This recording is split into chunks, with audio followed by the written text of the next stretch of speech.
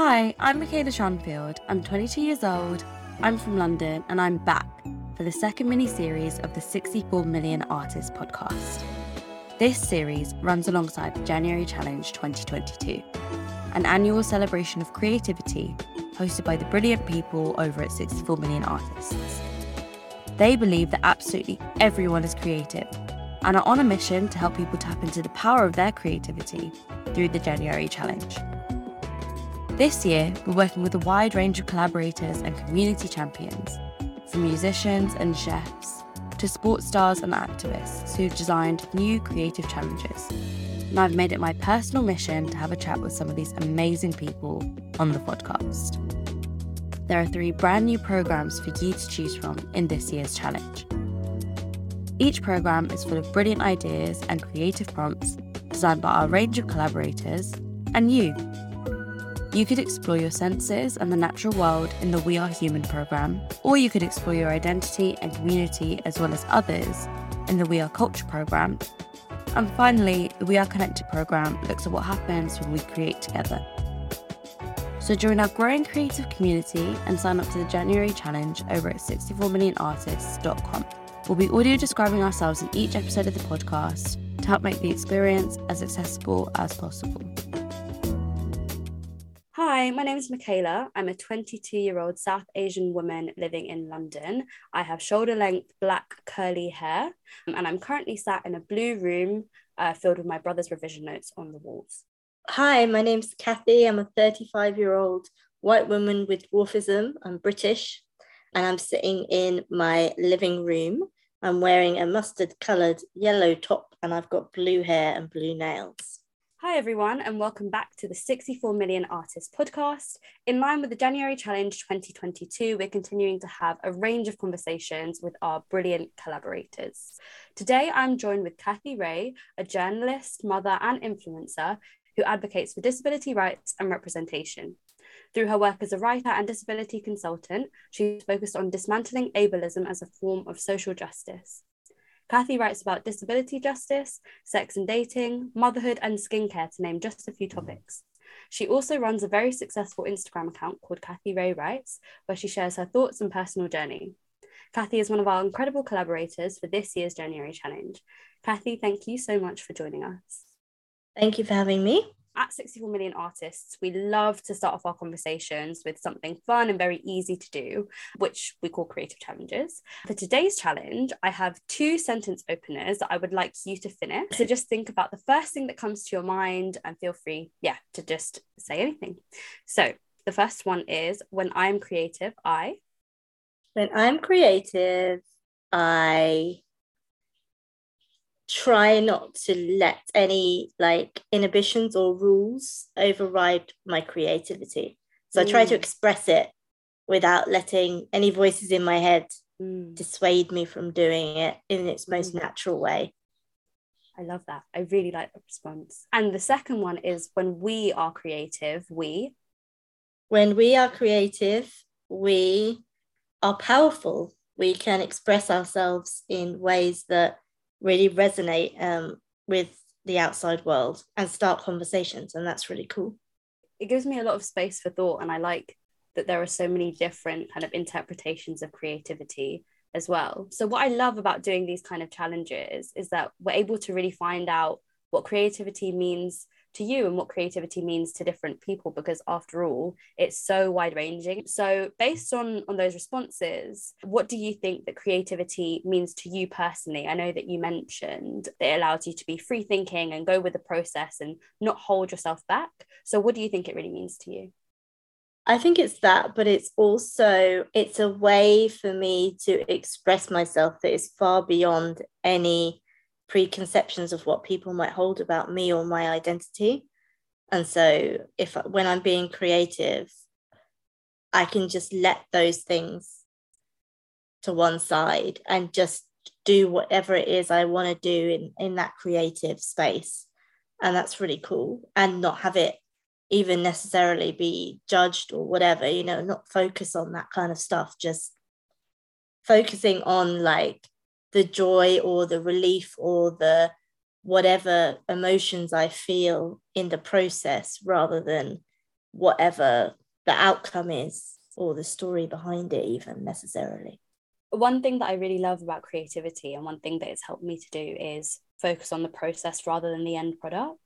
And I feel like you discover so much about yourself through doing something that's really creative and expresses your identity. And I think that as a journalist, you talk about some of these things, and you also talk about everything from relationships to skincare to motherhood and even cats. So I think that what creativity helps us to do is express ourselves and open up bigger and more meaningful conversations. And if I'm getting it right, that's what I kind of sensed from your response to When We Are Creative We. So do you think that this resonates with you, and also the way that you use your platform? Like, for example, I've seen some amazing posts on your Instagram about ableism in the beauty industry. Yeah, I think when I go to write something on my platform and it's about a topic that is close to my heart, like ableism, like motherhood, like even skincare, because it's close to my heart in the sense that I'm interested in it. It might not be a heavy topic, but it's something, it's a hobby, it's a passion of mine. So I feel a certain way about it.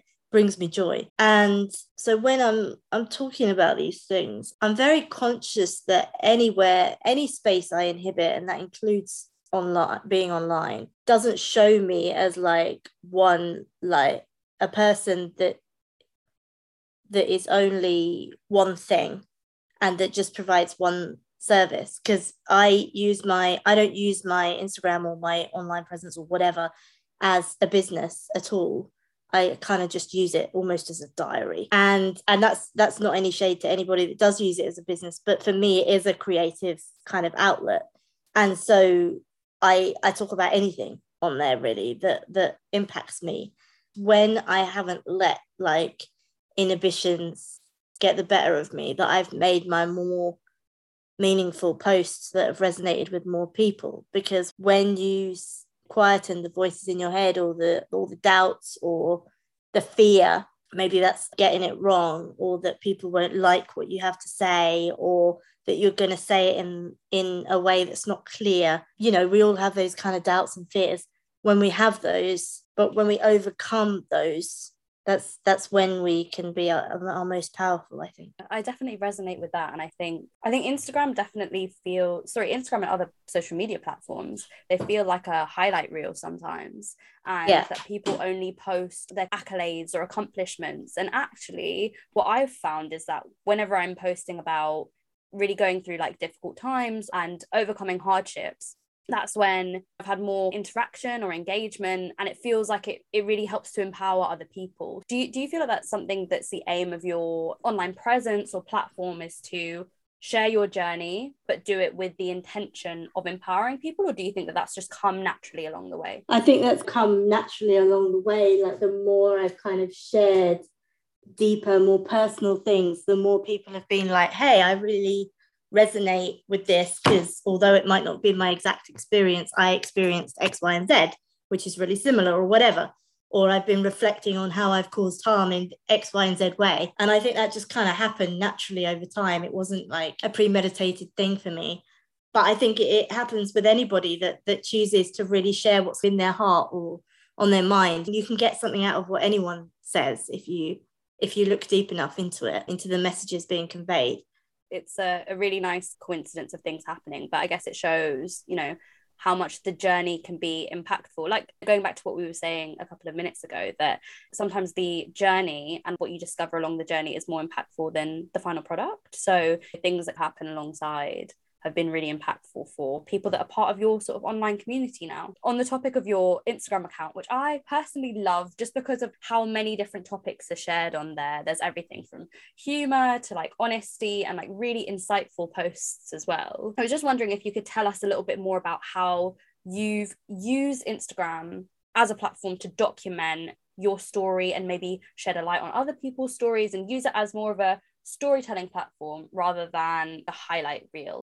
Yeah, so I started my Instagram a couple of years ago following the ending of my marriage. I was heartbroken at the time. I was feeling really low and I felt very disconnected because I had 2 young kids. I wasn't really getting out of the house much and stuff. So I started it as a way of just feeling some kind of connection, I guess.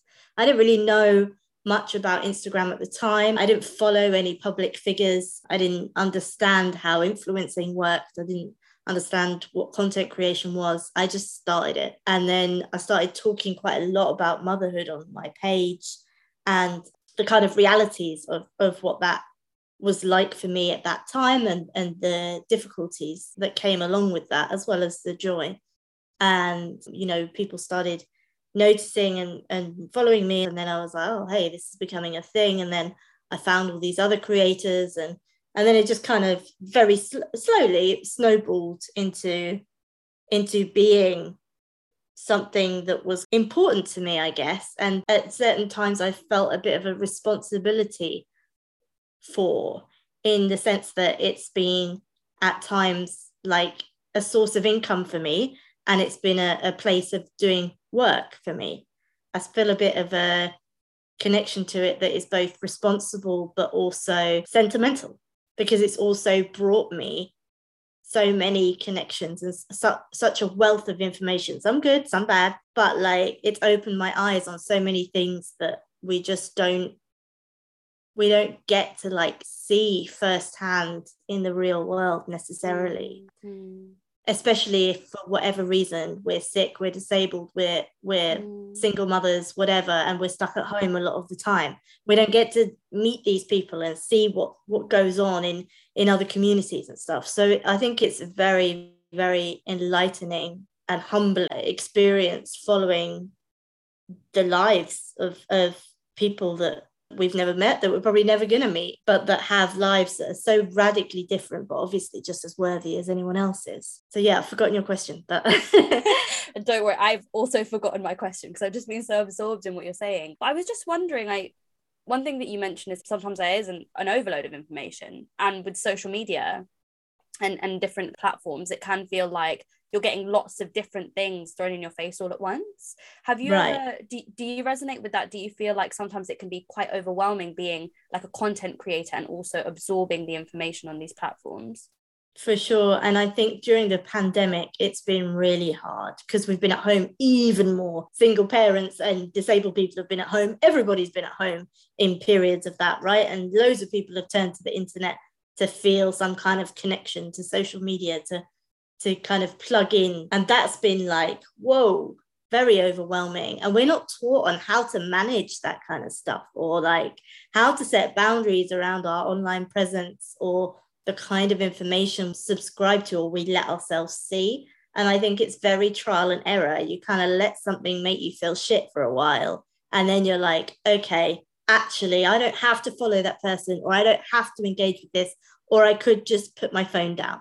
But you have to learn, you kind of have to learn it, because nobody really teaches you it. So that has definitely been something for me that I've struggled with at different times. And I think as well, when you're in a space where your mental health might be low, or you might feel insecure, or you might be just tired and fed up, or whatever, we can develop really unhealthy addictions to social media and to social media validation and things like that. That's something I've really learned over the last year through doing it myself and through seeing other people do it too, and trying to restrict myself and manage myself in ways that I haven't had to before, because it's actually affecting my mental health or making me not feel like what I'm outputting is what I want to do. It's definitely a learning process. I completely agree with you. I've really been at points where I've just deleted my social media accounts because sometimes I find it so overwhelming, whether it be like, I remember at one point in 2020, I had to delete Twitter because it felt like there was so much bad news all the time. And it became so overwhelming, and it just felt like, you're spiraling. And at the same time with Instagram, I think there's a lot of comparison to other people's lives, how they're doing, and feeling almost, I think you might have spoken about this, but a sense of imposter syndrome. Like, what am I doing? I'm not on the same journey as this person. How have you managed that? How have you dealt with those sort of like feelings with social media? It's tricky for sure. And I also think that there's, like, as well as comparison, I think there's this thing on social media now, which I think is more on Instagram than it is Twitter, but I'm on Twitter, but I don't use it as much. I'm not as familiar with how people interact, but certainly on Instagram, everybody's rushing to call each other out, right? To make sure that everybody is being PC. We're rushing to be PC, and then everybody else is rushing to correct us a bit more.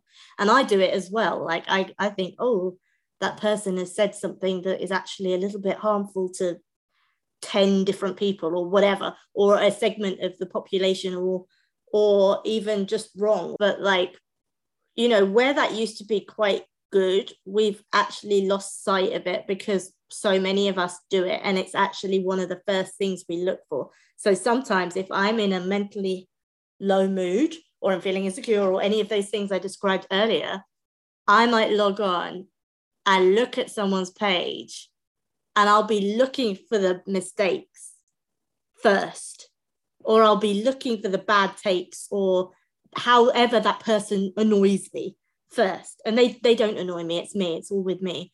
But I feel like there's a lot of that online. There's a lot of hate following, and there are a lot of people just waiting to trip you up. And that's quite a sinister world to navigate when not everybody is on your side, and there are people that are waiting to police you. We're living in this police state where we all just police each other all the time, and it's getting in the way of us making progress. So in terms of like how I manage it, badly, definitely badly. But I've actually taken a break from posting on my grid at the moment because I just couldn't bear the amount I was having to overthink everything I was posting before I posted it. And then even when I posted it, it was problematic because nobody's perfect, right? Like I was just so worried about it and so anxious about it. So I've stopped posting on my grid, and I don't post as much in stories now either, which is a shame, but it is what it is because I need to protect my mental health, right? Of course, it comes first. It comes first. That comes first, yeah. So, and when it's not, when social media is not a joyful experience for you, or mostly not joyful, then it's definitely time to stop using it.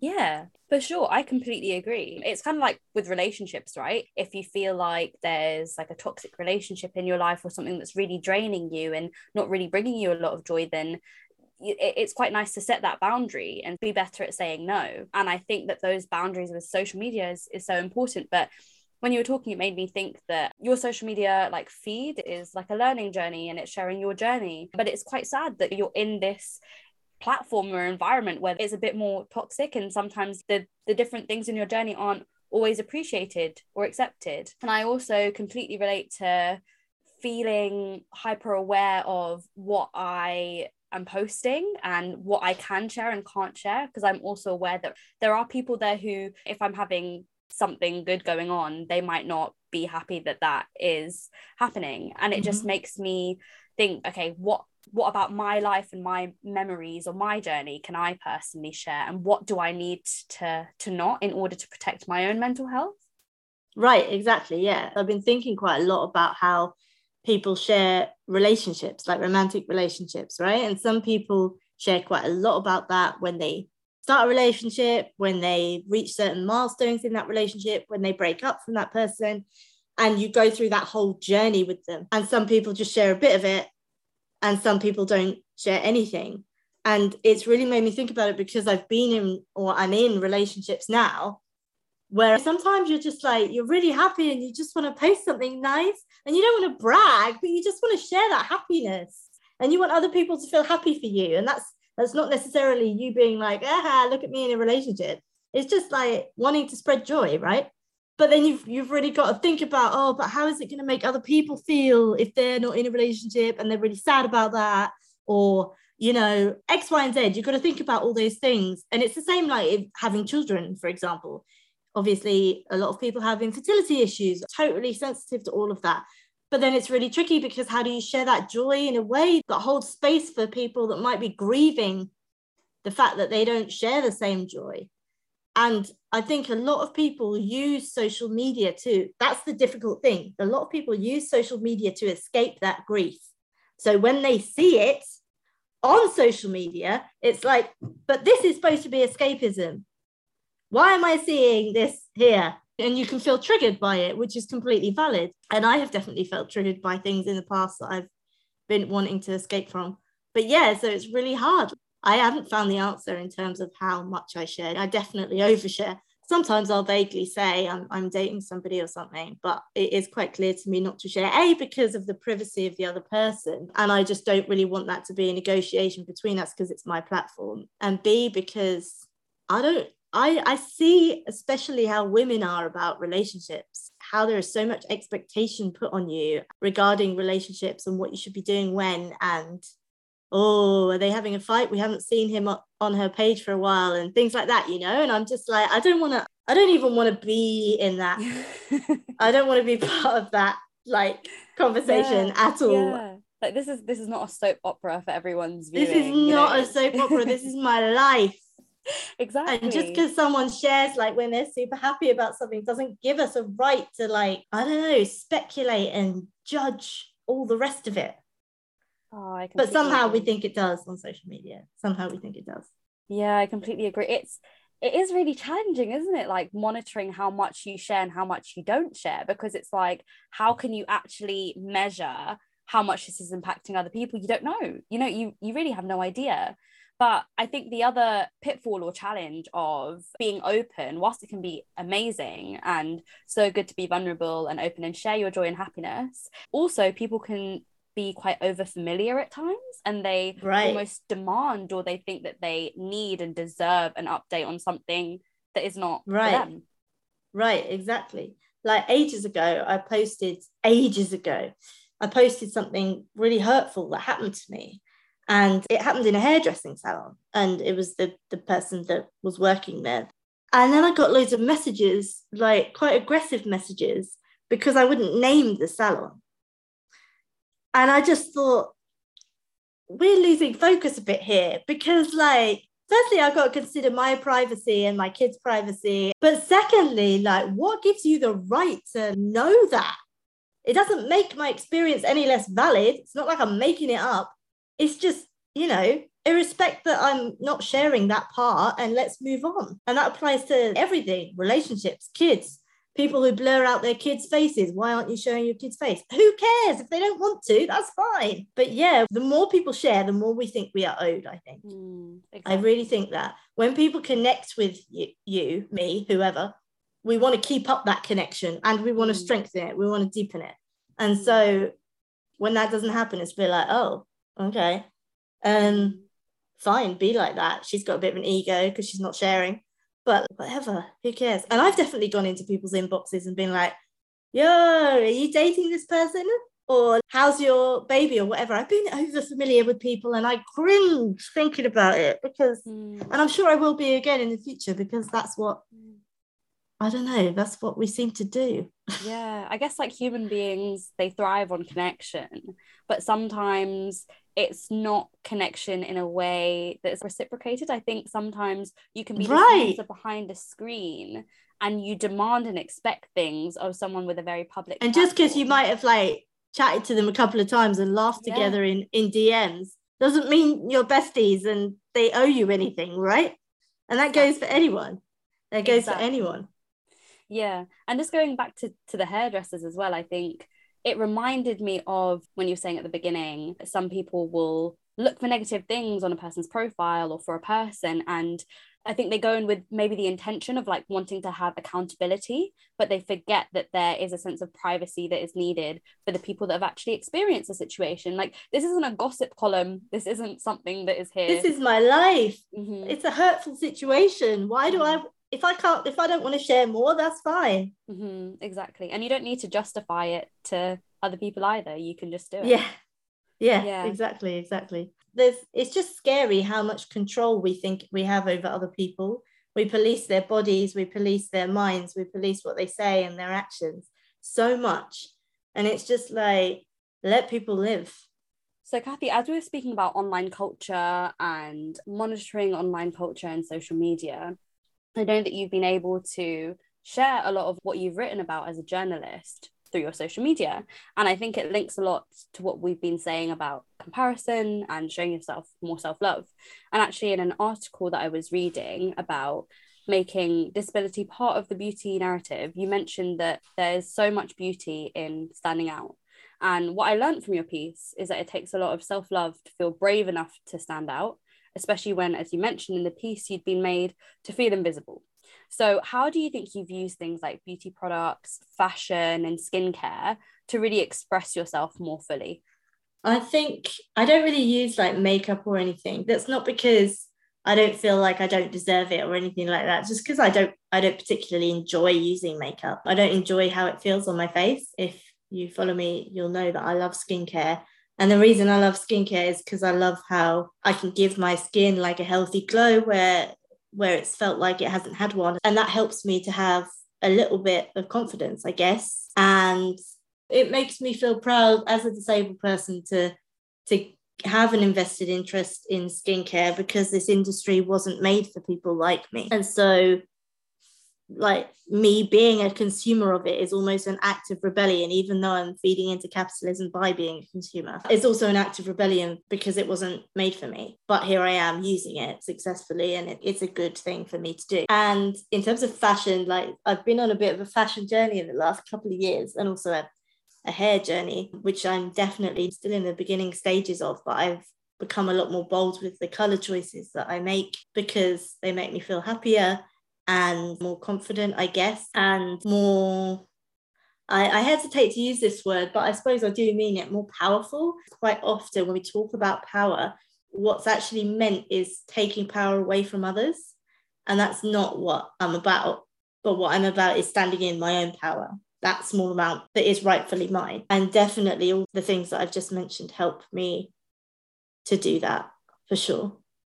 They're not all of it. Skincare doesn't make me 100% confident, but just a little bit. Yeah, I really like that. I guess it's a sense of empowerment. I don't know if you've come across the term love languages. Have you come across it before? Yeah. So my love language personally is acts of service. I love when people help me out or take a bit of a weight off my shoulders or something like that.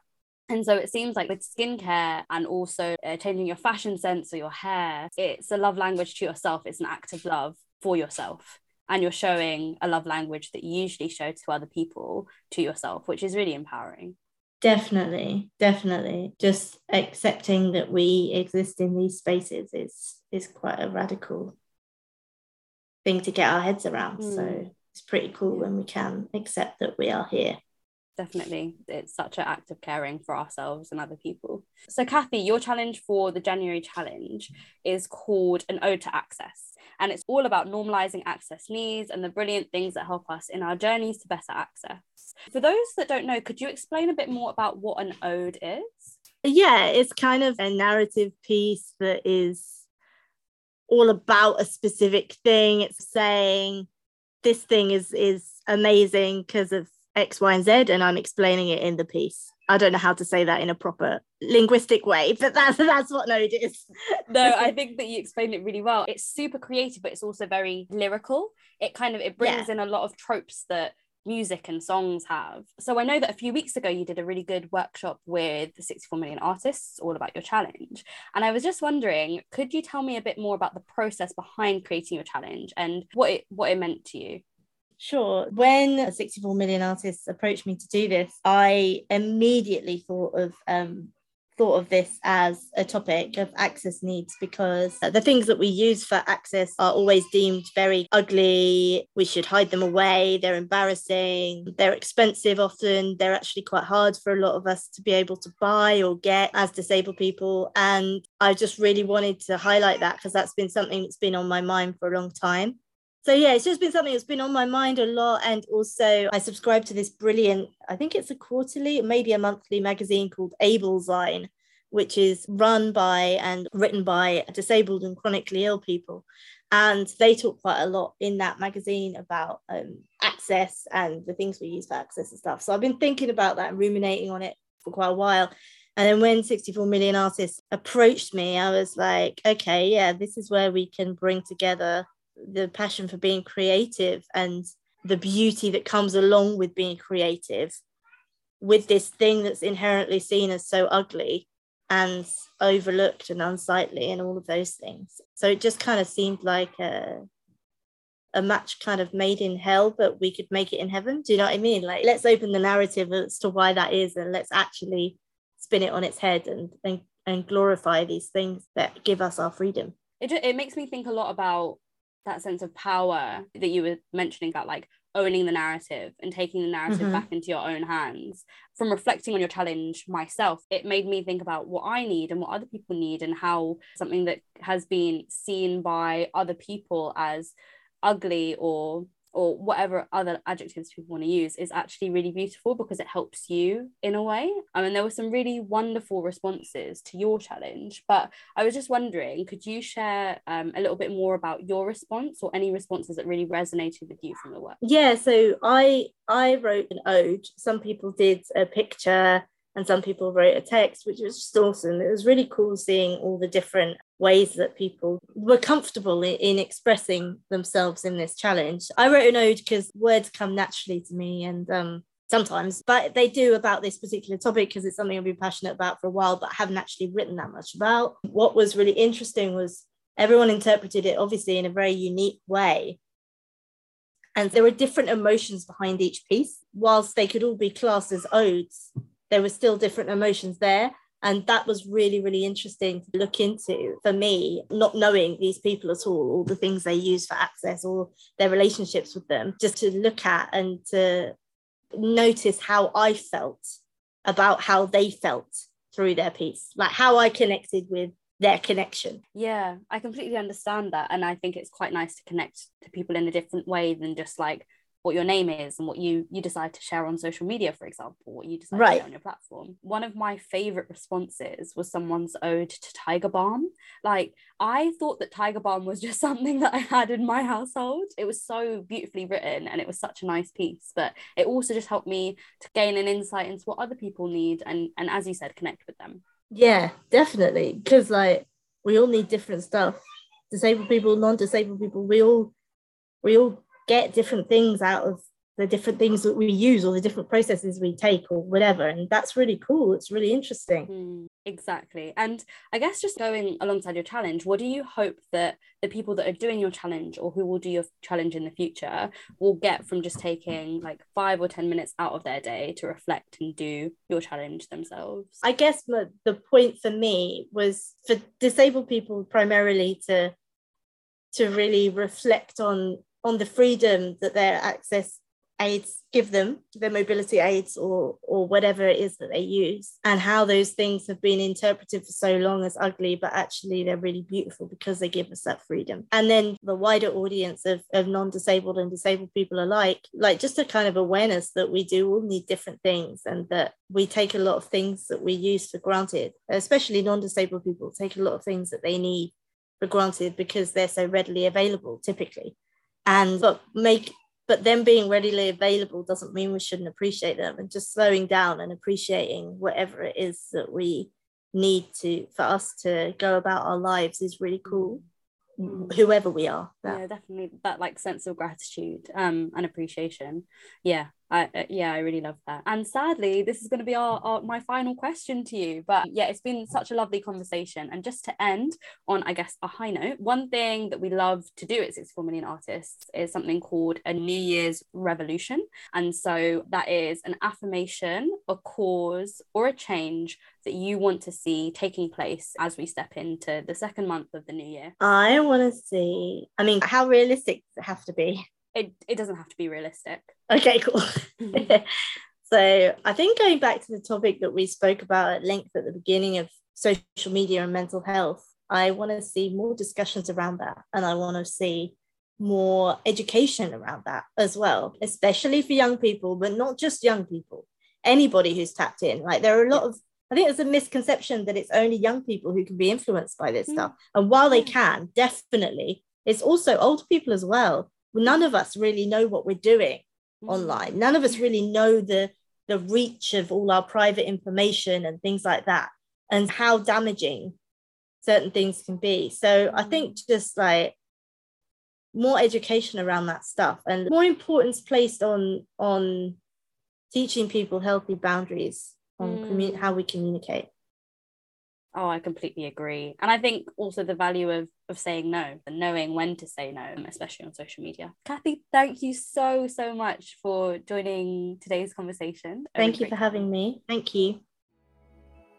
Thanks so much to Cathy for such an interesting and insightful conversation, all about normalising access needs, monitoring our consumption of social media, and using skincare and beauty as an act of self-love.